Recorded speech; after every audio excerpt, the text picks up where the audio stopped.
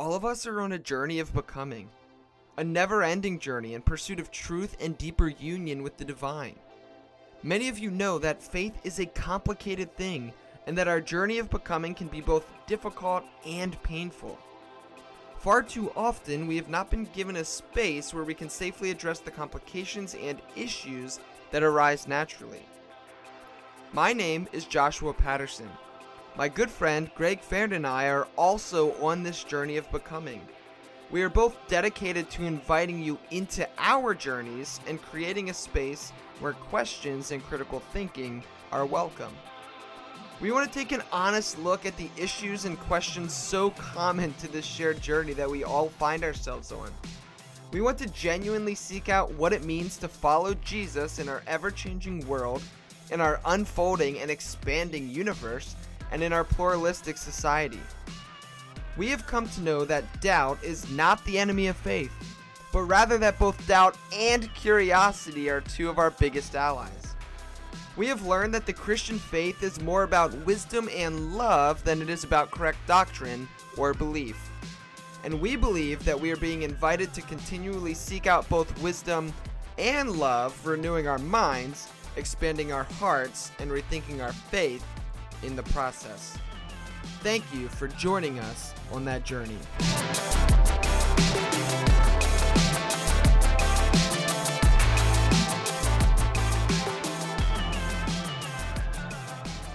This is so good. The Zoom lady's going. She said we're going, so. Okay, cool. Do I need to turn off my AC? Because if I do, then okay, great. Because it's real hot. So yes, in California today. Yeah. Man. So anyway, I reconnected with my biological family recently, and what's been really crazy, I think, of this whole experience, which is why I was like, I cannot handle and process right now this whole situation. Don't know what to make of it. Is my stepfather, who's been raising me since I was 11 or 9 really, because that's when he started dating my mom. He, over the last 2 years, he was diagnosed with terminal 4 cancer of his brain. And so in the last 2 years, he's been slowly dying, basically. And as that's been happening, I've been slowly meeting my biological father's side of the family. And at one point I told, my partner, Jason Prop, I was like, yeah, God's really funny that way, isn't it? Like, it's just really interesting how that's happening. And I was like, it's not funny, God, stop, No. And then I was just like, now I've recently started seeing it as like, it's actually kind of beautiful though. If you sit with that for a second, I'm like, that's actually pretty beautiful. Like, it's almost like an exiting and an entering, or like shifting of masculine energy in my life. I don't know.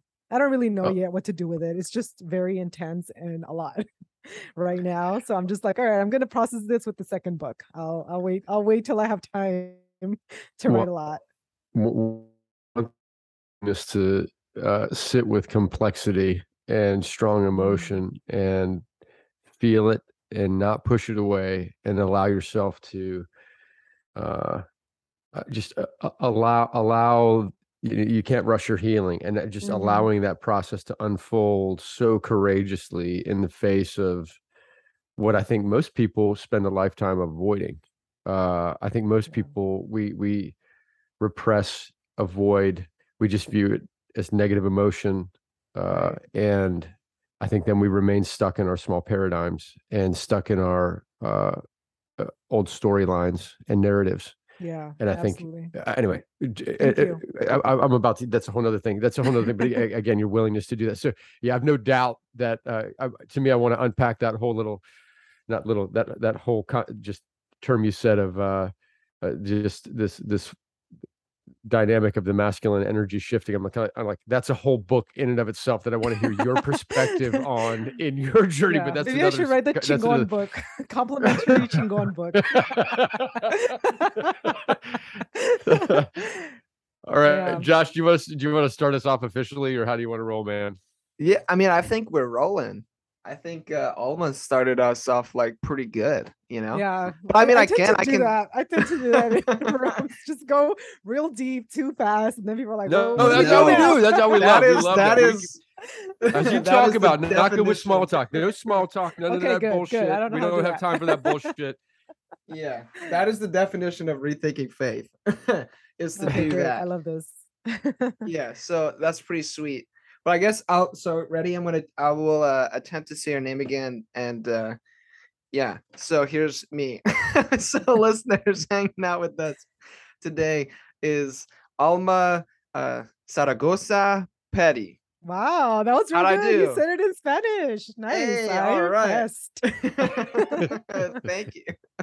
Well, thank you for here. I'll like I know very few Spanish words.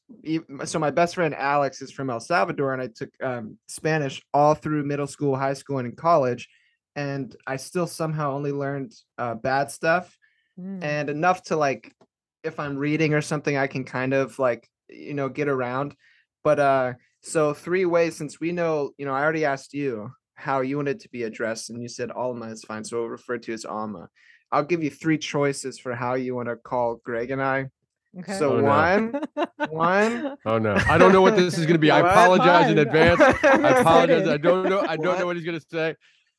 Yeah, Greg, I didn't pass this by Greg. So one, Los Gringos, I think is fair. Two, Oh, that's hilarious. Los Borrachos could be a good one. As you see. Well, we know what you practiced in Spanish. Or three, and this is probably the kicker. Maybe this is going too far, but Los Pendejos is also acceptable, depending on how you feel about us. Jesus. Again, I think- apologize before he started speaking. I apologize after the three options. This will make it a lot easier. Now I don't feel bad about saying bad words. So thanks. Oh no, you that's can't. good. This is a free space. Welcoming And This me. is you. We are free space to be authentically ourselves, and especially as we get into your book, it just, to me, what was so impactful about it, you just were raw and gritty and authentic, and anyway, it reflects real life. I mean, it just reflects, it's no bullshit, it's not presenting, and it was so fearless and courageous out of the gate. So we're excited to have you here, Alma. I mean, just really, I mean, Josh and I have been, we got your book a number of weeks ago, and we've just been texting back and forth about it, screenshotting certain pages and with our underlinings, and marginalia notes on the side. And so we're thrilled to have you here. And I do think, and Rethinking Faith, we're passionate about. We love theological concepts and philosophical concepts. We love getting brilliant scholars on that can blow our minds with their capacity for research and synthesis. But one of the things we always try to do is bring it into the story. What's the story that the person embodied that made them so passionate about this subject? And so it really is, it puts feet on the ground and roots in the earth. And one thing about your book out of the gate, as we were talking about before we started recording, is that you do that on page one out of the gate. You are a scholar, you're an academic, you have your PhD, but and along with that, you're not this ivory tower academic that's disconnected from reality. That your story flows, your brilliance flows from your story. So maybe out of the gate, we'll just ask the question with the title of the book. It's a bold title. It's a awesome title. Could you just, and especially when you unpack it at the beginning of the book, just tell us about the name of your book, and why you chose that. Yeah, absolutely. First of all, thanks for saying that you read my book. I think one of the biggest fears when anyone writes a book is like, will anyone read this? Will anyone actually care about what I've got to say? And so it's just amazing music to my ears to hear that, yes, people are reading it and, they have thoughts. So I'm excited that that's the case and that you brought me on to talk even more about it more deeply. But so the title of the book, I was really just looking for something that would resonate with me 20 years ago. I think that as I went through my own graduate courses and, higher in the academic ivory tower of schooling, I was also always trying to learn how to undo a lot of toxic kind of ways that I knew that I was kind of bringing into different spaces sometimes, both because I just, I'm a granddaughter of alcoholic, Like I had a parent that was an alcoholic.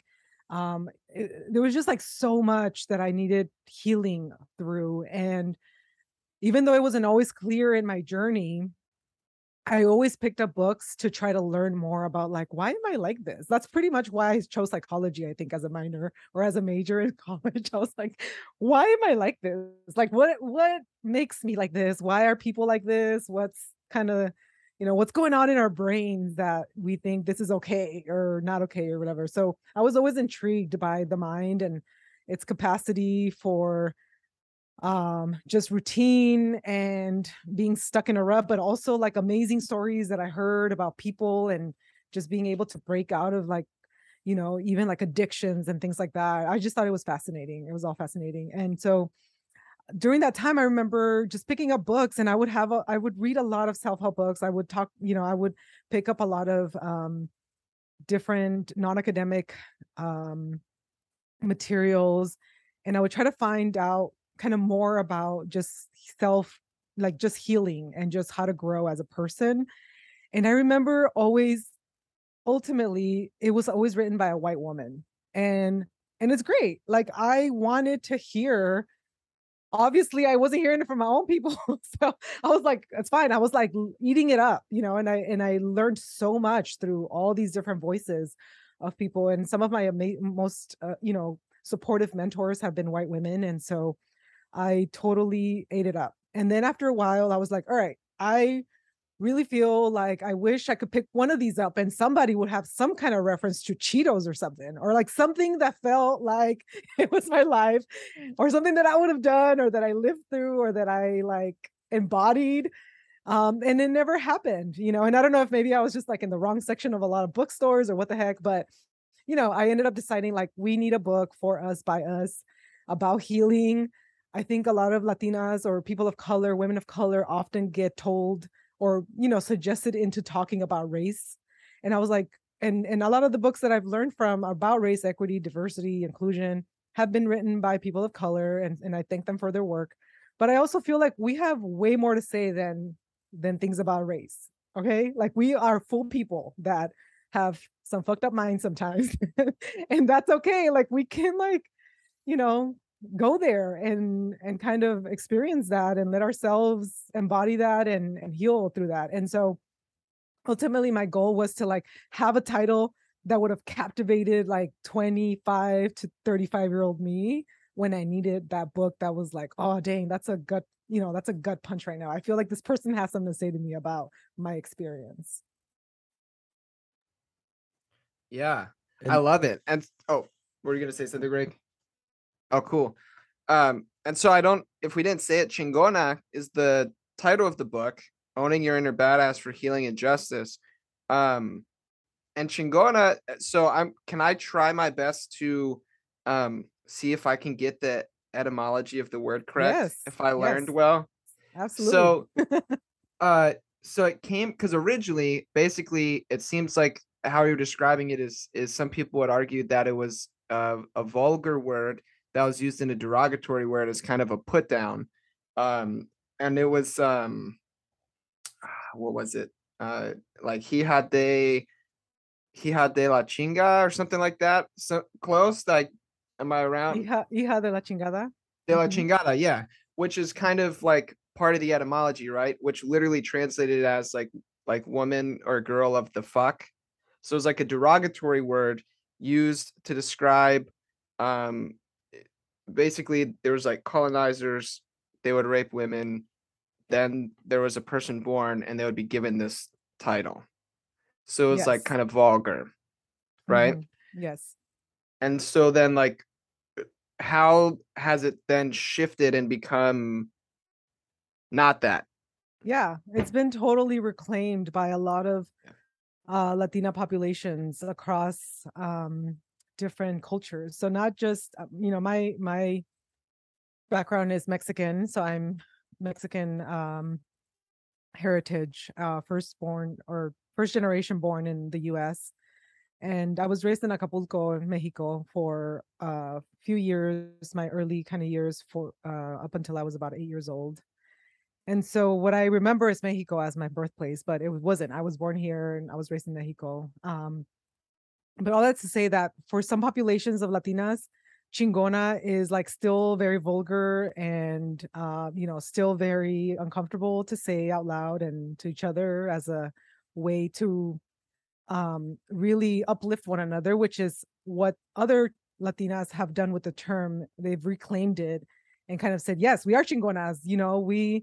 We are all the things. We can get all the things done. We can sort of like support one another. We can also be a chingona and a llorona. Like you could cry, we could be a chingona. It doesn't exclude one or the other. And so there's a lot of, as a Latina, there's a lot of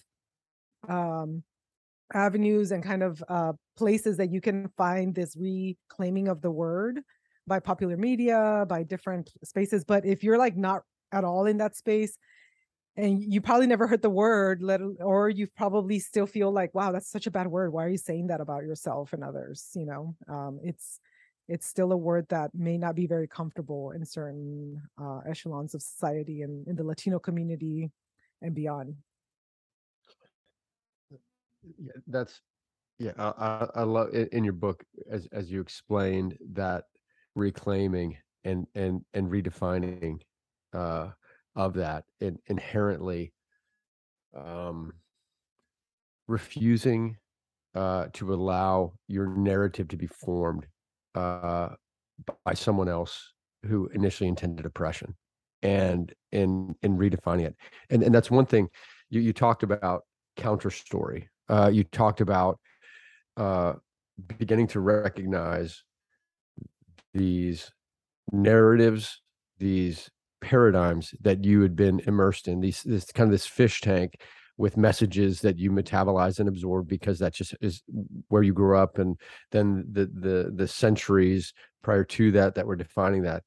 And then it continues your process of awakening and authentic journeying. But talk about some of that story from your younger years and moving into academia, and especially there's that story, if you wouldn't mind sharing it, of when you were interviewing for that professorship, and kind of what you bumped up against in that, and then subsequently at the coffee shop in that process. But I just thought that was such a raw space of inner wrestling where you discovered so much about yourself. And of course, I'm not going to no spoilers, but anyway, would you mind just kind of unpacking your process? Yeah, no, absolutely.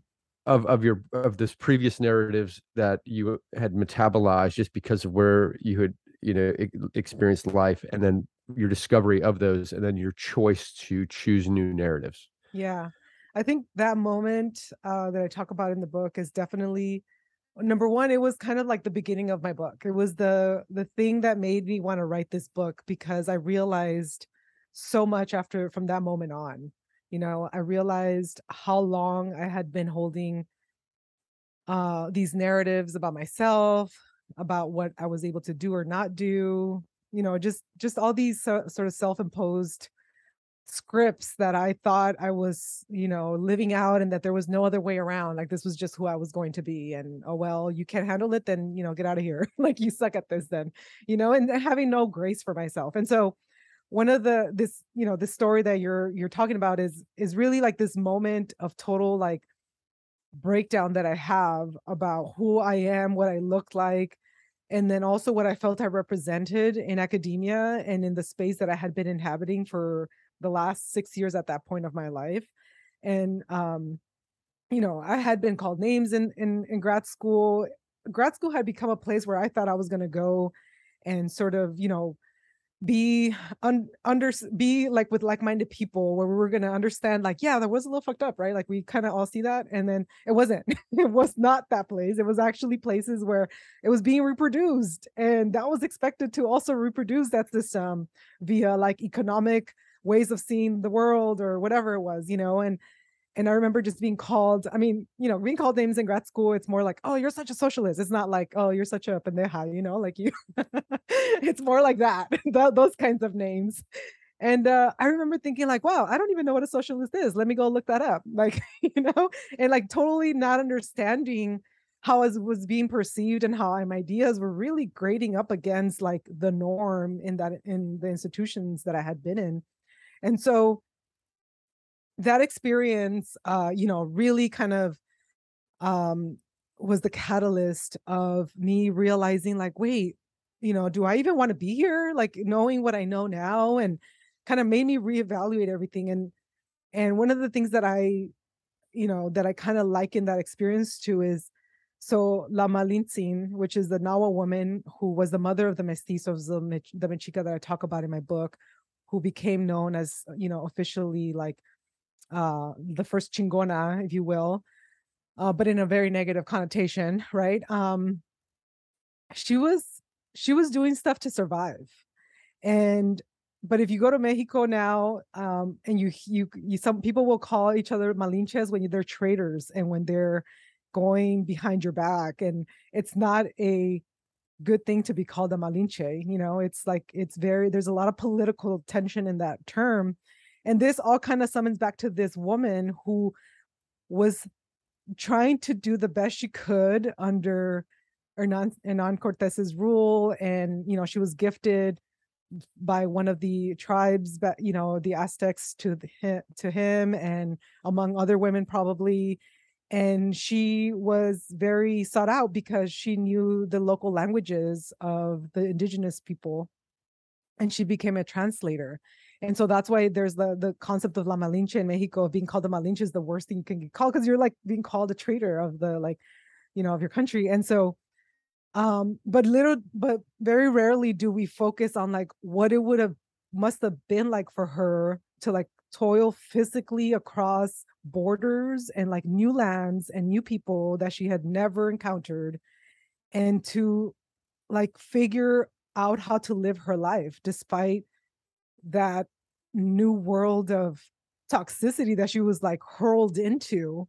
We don't ever kind of step back and think about that. And so in a sense, I think that that's kind of what I was doing with my story, or I hope that kind of came through a little bit, which was like to think of myself as like, I felt so not embodied in that space. I felt so disassociated. I felt so cut off from what was, what I was supposed to look like, feel like in that space. And it kind of goes back to one of my first chapters, for brown women in the world. For brown women, the world has tried to conquer. It just feels very uncomfortable sometimes to be in certain spaces because they weren't meant for us. We weren't supposed to ever occupy those spaces. And so what does that look like, feel like? How can I still show up authentically in those spaces, and not be caught up in feeling like, well, I just have to wear like this boring shirt and a plaid pants so I could fit in, when no, I want to wear my eyeliner, I want to have my tats out, and I want to wear my big hoops. Shout out AOC for doing that. But it was just like I just needed that, and in that space it was very hard to see that. And it was it was definitely one of those experiences that have completely shaped who I am and how I see myself, and how I started to better understand my own heritage in a positive light, rather than being like a hindrance to my being able to move forward in life. Yeah, I loved that story, and it resonated with me deeply too. I mean, in a much different way, but it just reminded me of this idea that Greg actually introduced me to, and then we've talked about a bunch, which is this idea of like our internal and external worlds being like disaligned, like kind of out of whack, and like what does it look like to actually bring those two together, and then live authentically in that way. And so like I used to be a pastor before I was a brewer, which is very different kind of line of work. But for me, and again, not in the same way, so like please don't hear it that way, but I felt what resonated with me in that story is I felt out of place as a pastor. Like I felt like I couldn't be myself.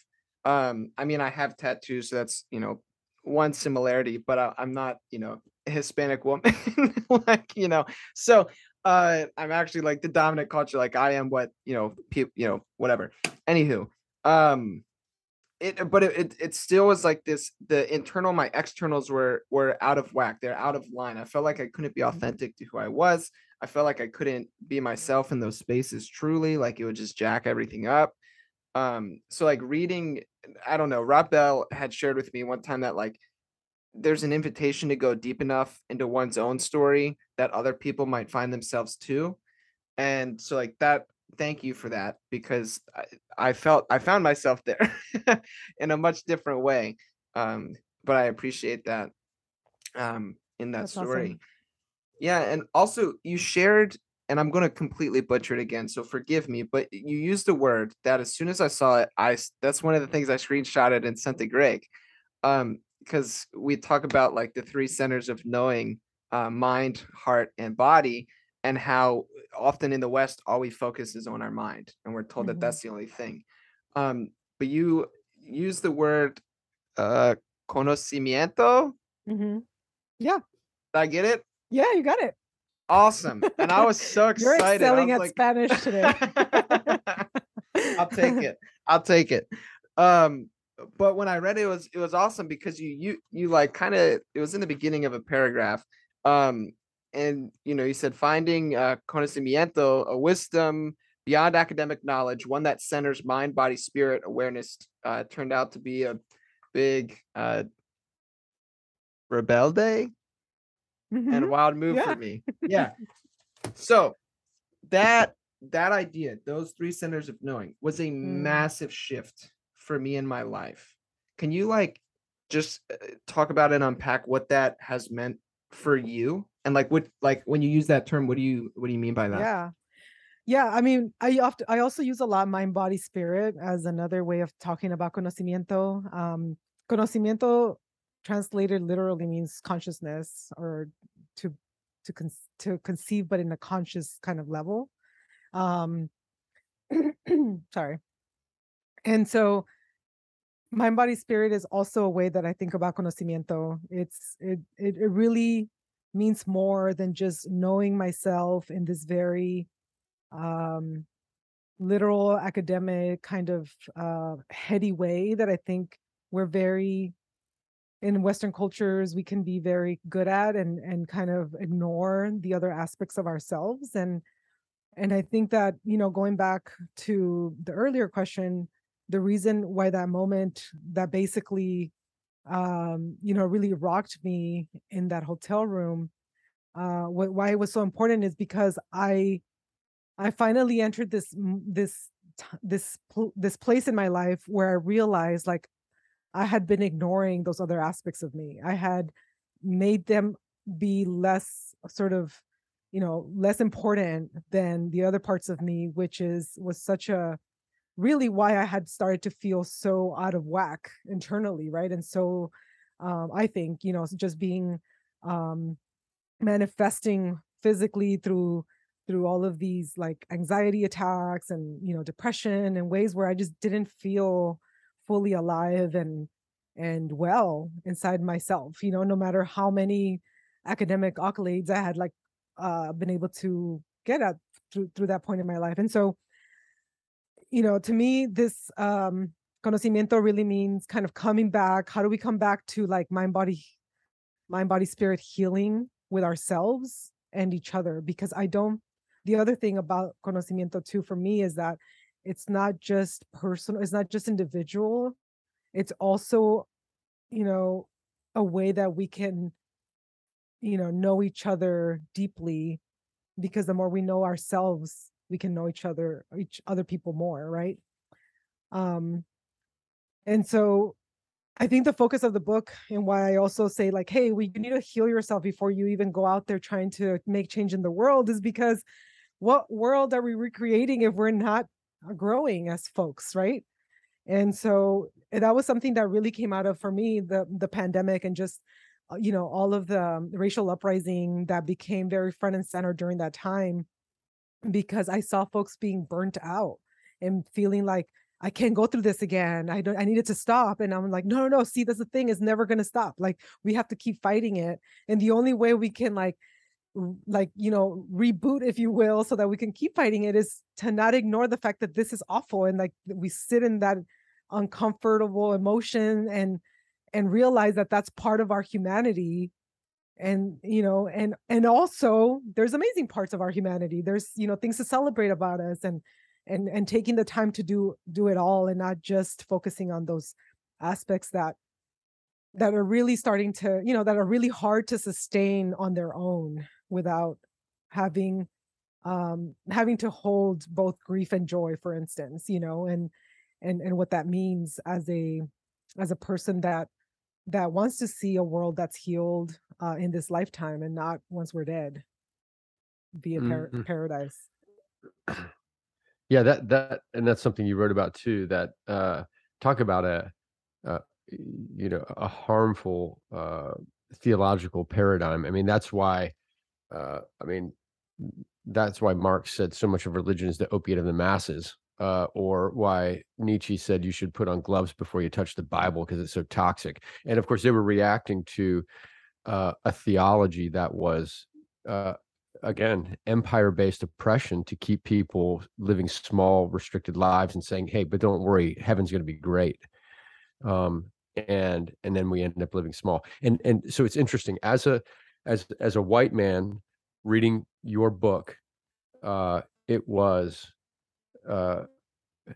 and I remember, and even in the coffee shop, you talked about, as you were looking at the question about, tell about a hard time that you went through and how you responded to it, and then a dude pulls up his computer next to you and you're already having a hard time, and you see his fair skin, and just recognizing that. And so, as I'm not a person of color. I am a part of the oppression-based culture. This is what the messages that I've metabolized, and recognizing in this process. So I was experiencing your books on like a prism level of so many different facets, piercing me and engaging me and flowing through me at the same time. One, as recognizing that I am a part of the dominant culture that has been, and I have metabolized, within our culture. There's just no doubt. The cultural lens that we exist in is white supremacy, and that is in the groundwater. And recognizing what is my work of anti-oppression, anti-racism, and reading your book and hearing. And so there's those levels that are piercing me, of hearing your story and hearing the oppression and hearing the harm done to you through those lenses. And then simultaneously, I'm hearing you talk about having metabolized these messages about your identity that keep you so small and constricted, and this work of blossoming out of those, and in some senses reclaiming this new identity and paradigm, which I think in some level is all of the human condition, which I think is the spiritual journey of everyone. But then of course there's the difference, as Josh was talking about earlier, of your experience and others, especially from someone from the dominant culture. But it was on an experiential level, Alma, reading reading your book was so powerfully, beautifully disruptive and inspiring at the same time. Like, it really, at some points, I just felt like shit about myself, which is not the helpful way moving, but it was just recognizing this culture from which I'm a part of. But then it moves into intentional anti-oppression, anti-racism, but then also then hearing you taking these wounds, you taking this harm done to you, and instead of allowing it to keep you small, that you actually reframed it in a way that propelled you towards love and beauty. And as you know, one of the things, my day job is I'm the executive director of a nonprofit called Second Breath, and we're all about creating greenhouses for people to discover their true selves and their deep gladness, and have vibrant inward spiritual journeys so that they can live it out into the world. And one of the things we say is there's no great outer work without great inner work, and that just, it reminds me of what you just said, that piece of, we are so action oriented and so prone to just move out, but then what are we creating? What are we moving towards to creating if we've not done this inner work of actually saying, who am I, where am I, and then where is this flowing from? So if you could define, or with where you are currently in your journey, and I'm guessing if we interviewed you again in 5 or 10 or 15, 25 years, it's going to be an evolving answer. But if you could distill down from where you are in this moment in your journey, what do you feel like is your deep gladness that you want to share with the world? What resonates with you as this is what feels like liquid life and makes my heart skip a beat with hope? What does that look like for you? And what is that for you? And then what does that look like for you living that into the world right now? Yeah. Wow, that's such a great question. And also, I love what you're doing with the Second Breath Center. It sounds like you're basically creating a container for people to have their like mental breakdowns like I did. so That's right. We're a safe space for total explosion, falling apart, and then rediscovering that underneath all that shit show you into an amazing human being is both the divine and you underneath the cacophony of shit. Yeah, that's our work. I love it. Yeah, I think where I am now is, I was actually just texting a friend about this the other day. I think for a very long time, I was also in a very, and I don't even know where to start. There's so many thoughts popping up, but I was once in a place where I couldn't really pour, into people's lives, because I felt like I just needed people to give me the space I need and give me the time that I needed to just heal, go through this metamorphosis of just becoming someone different. And that's really how it felt. And kind of like when a snake sheds its like outer layer, like that's kind of what I felt was happening to me. I was growing, this like snake skin couldn't hold me anymore, so I had to like shed it so that I could like create my new one along. And part of that meant having like really, really like great boundaries with like what I allowed myself to ingest, like not just like food, but like mentally, spiritually, visually. And I was just like, sorry, I'm getting over cold. And I was just like, I just want to pretend like this toxic empire of capitalistic masculinity doesn't exist, and I'm only going to allow myself to ingest all of the things that bring me joy, that bring me gladness, that that bring me sort of this other kind of space. And a lot of that for me was being in nature, so rediscovering sort of like the sweet joys of just seeing patterns in nature and spending time in nature. It also meant being able to, during the time that I was being very good with my boundaries, as far as like, I don't want anything but good stuff, that, it was also about having relationships with folks that, that weren't in a place where they weren't able to hold their own boundaries, because what I felt was, it's not even just white folks around me or people that I work with that are, might be in this, as co-conspirators, also doing work around dismantling sort of, some of these toxic ideologies. Sometimes it's brown people. It'd be your own people sometimes that just get exhausting and, haven't learned the tools to take care of themselves. And a different time and place me would have felt very very guilty about not showing up for folks during this time when when they needed me. But this time and place me was like, nope, I don't care. I'm not having it. I just need complete sort of isolation from everything to be able to kind of dive deeper and figure out exactly what it is that what's going on with me. And I think that the product of that became actually being able to coexist in times of grief and joy, and letting joy seep in sometimes when there was a lot of grief. Like I remember distinctly before not being like, nah, man, it's a sad time. Why are you allowing yourself to feel happy? Why are you allowing yourself to to be all right with bubble. You know, I thought that it was you not caring anymore about an issue or that circumstance, instead of seeing it as like, no, I am fully joyous as an entity, and I am fully can experience grief, and I can allow both of those things to coexist within me. And joy doesn't have time for me to like sit around and wait until I'm like, blocking it off because there's grief happening right now. So don't come in, joy. There's no time for you.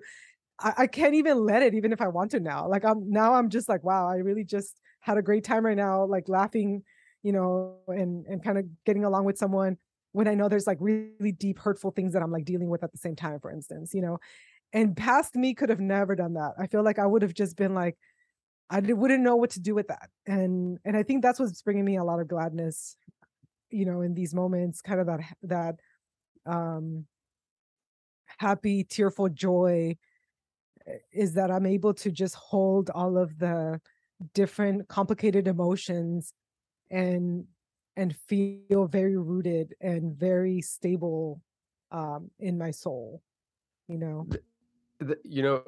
I love what you just said, your whole answer.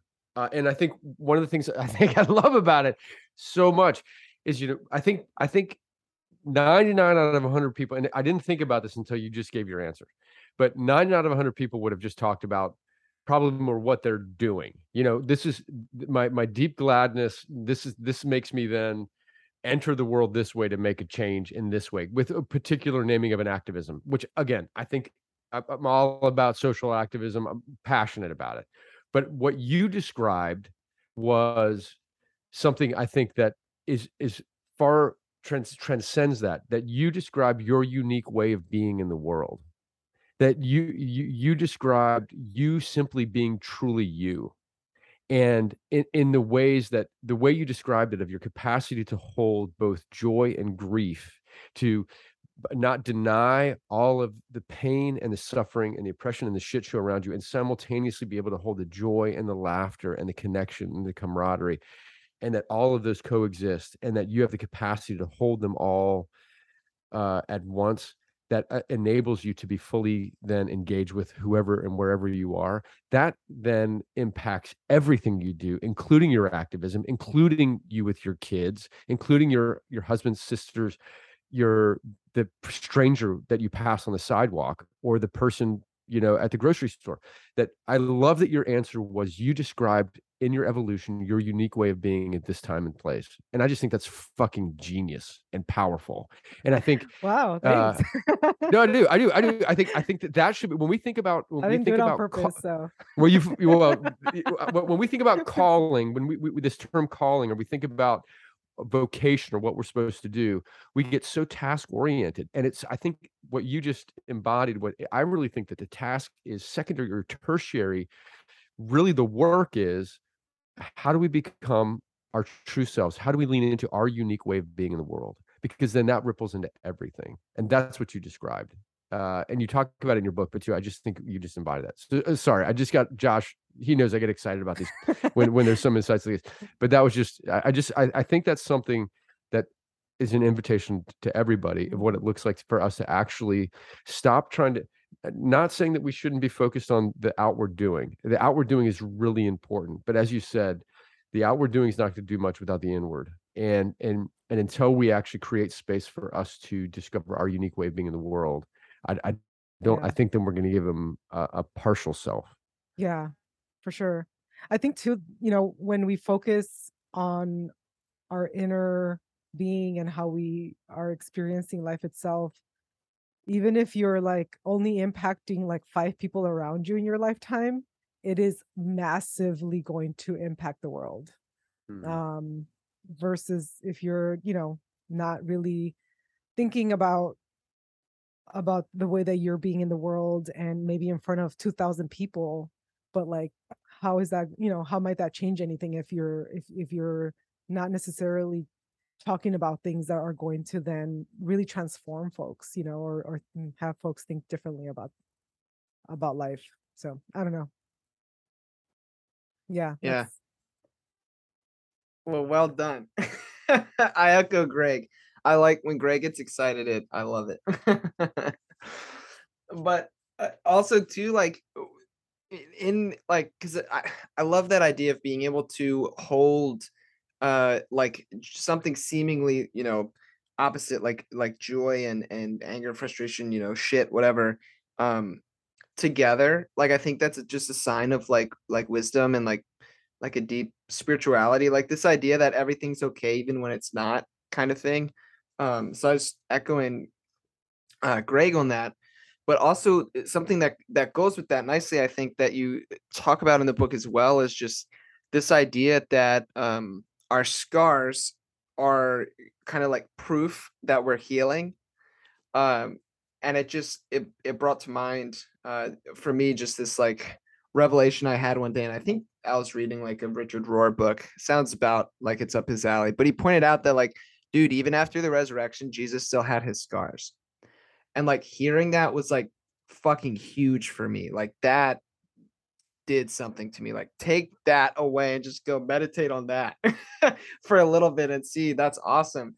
And so like just um as throughout your book, I mean, you talk so much about like your childhood and moving all around, and like the different, like everything was just, I don't know. There's so much there, but then to get to this idea of like the our scars as a way of like proof of healing. Like if there's a listener that's like, man, I have a lot of shit. And I'm I don't know which way is up. I'm trying to figure this stuff out. And now you're saying like, oh man, my scars are proof of healing. Like what would you say to them to encourage them? Yeah, I mean, I think that um scars can really help us not feel alienated, like, because we realize that we all have scars, right? Like, I mean, I don't think I've met anyone that has not had some kind of spiritual, emotional, psychological, actually physical scar. There's like, we're, and I think that one of the beautiful things about scars is that it can be a spiritual bridge too to others, because when we've experienced something that has scarred us, we're able to empathize and deepen our understanding for others' struggles, others, vulnerability, in a way that many can't, even if they wanted to.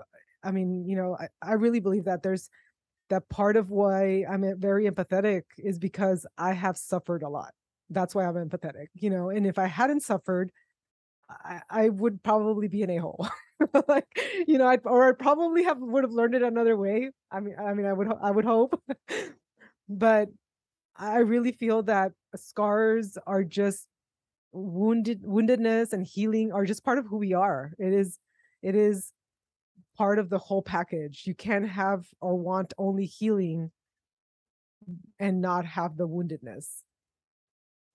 I don't know if that's very encouraging to people with scars out there, but that's kind of what I would say. Scars can teach us how to live, actually enjoy, because now we know what suffering is like. And how do we think about what peace is if we don't have scars to teach us, suffering, for instance. Well, and as you described, your scars, because of your suffering, you became empathetic. And I do think in my own life, my deepest wounds became kind of transformed. Like, for example, like I grew up mainly in Asia, and came back to the States, and it's called a third culture kid, where I was American, but I never lived in America, and or very little in America when I came back as a teenager. And I didn't understand American culture, didn't understand the place. I felt like a complete outsider, and experience. So then I just did what brilliant teenagers do: numb it out with a lot of drugs and alcohol. And by the time I was 17, my internal story was, I'm this piece of shit that is inherently unacceptable. And so by the time I'm 17, I'm wanting to kill myself, and I'm plotting ways to end my life.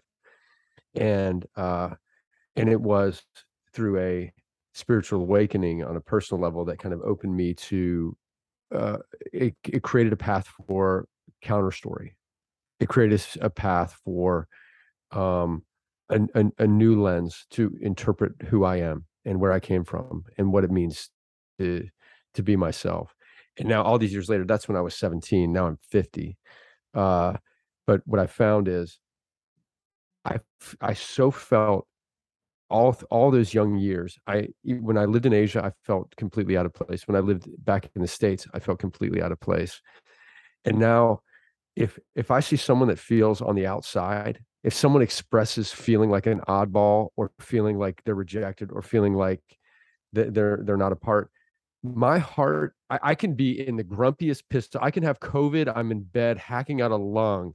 And if I hear that, my heart melts, and all I want to do is embrace them with all that's in me. That this wound, my wound, my scar became a kind of a superpower of compassion, in that way. And so, but it is that process of what does it mean that our scars, and also for me too, I feel safest with people that have a lot of scar tissue. Like if people, if like, and if people act like they don't have a lot of scar tissue, they creep me out. If someone presents with no scar tissue, I'm freaked the fuck out. I don't feel safe. But when I feel like people have walked through fire, you know that there's that authenticity and realness. And that's with your book, Alma. I mean, I don't typically, of course, when you're writing, you probably have your audience in mind. Who are you writing to? And you said it was your self, 20 years ago, that, and what you would say to yourself. And I'm obviously not that audience that you're writing to in your head, but when you are writing your story so authentically from your heart, I feel like it transcends to impact humanity and the human condition. And of course, there's ways that I can never truly understand and relate to your story. I can try, but there's no ways that I truly can't understand it. And other ways where what you were describing is the soul of the human journey, of the hero's story, of what it means to live authentically from the inside out, from the false self to the true self, from this constricted, fear-based, oppressed existence to something expansive and beautiful that's lived to healing the world. And that, to me, again, is what your book did. It was disruptive and beautiful and inspiring and authentic. And so thank you. And so for our listener, it is so worth picking up. And no matter where you are, I feel like because it is so authentically written from the inside out, it will engage the story and invite us to what it means to live more fully. So thank you, Alma. Thank you. It was a bold ass book, and courageous, it's real loud, and fearless. Its colors are loud too. Its colors, its colors. It is Technicolor. This is not a monochrome. The cover is not monochrome. The writing is not monochrome or grayscale. It is passionate and Technicolor and beautiful and disruptive and brilliant. So thank you so much for being here with us and for sharing your story with us. Yeah, and part of me is like sad that like I can't be a Chingona, like just for obvious reasons. Like it's not going to work for me.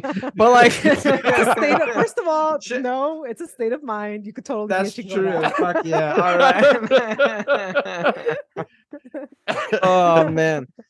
But yeah, thank you, Alma, so much again for hanging out and for your book. I know. When is the official launch? So the official launch is November 1st. Is when it is going to be out in all the bookstores. Okay. And yeah, and November 5th is when I'm going to have a book launch party here in LA. If people are local to LA, come through. It's free.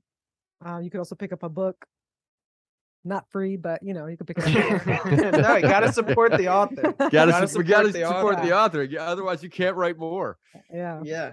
And that's like one thing that's been hard for me, just in general, is like when I do or like give something to the world, like trying to be comfortable accepting like somebody's like financial contribution, like Mm, as like a thank you. Like it makes me feel weird. yeah, I But it's totally get that. important.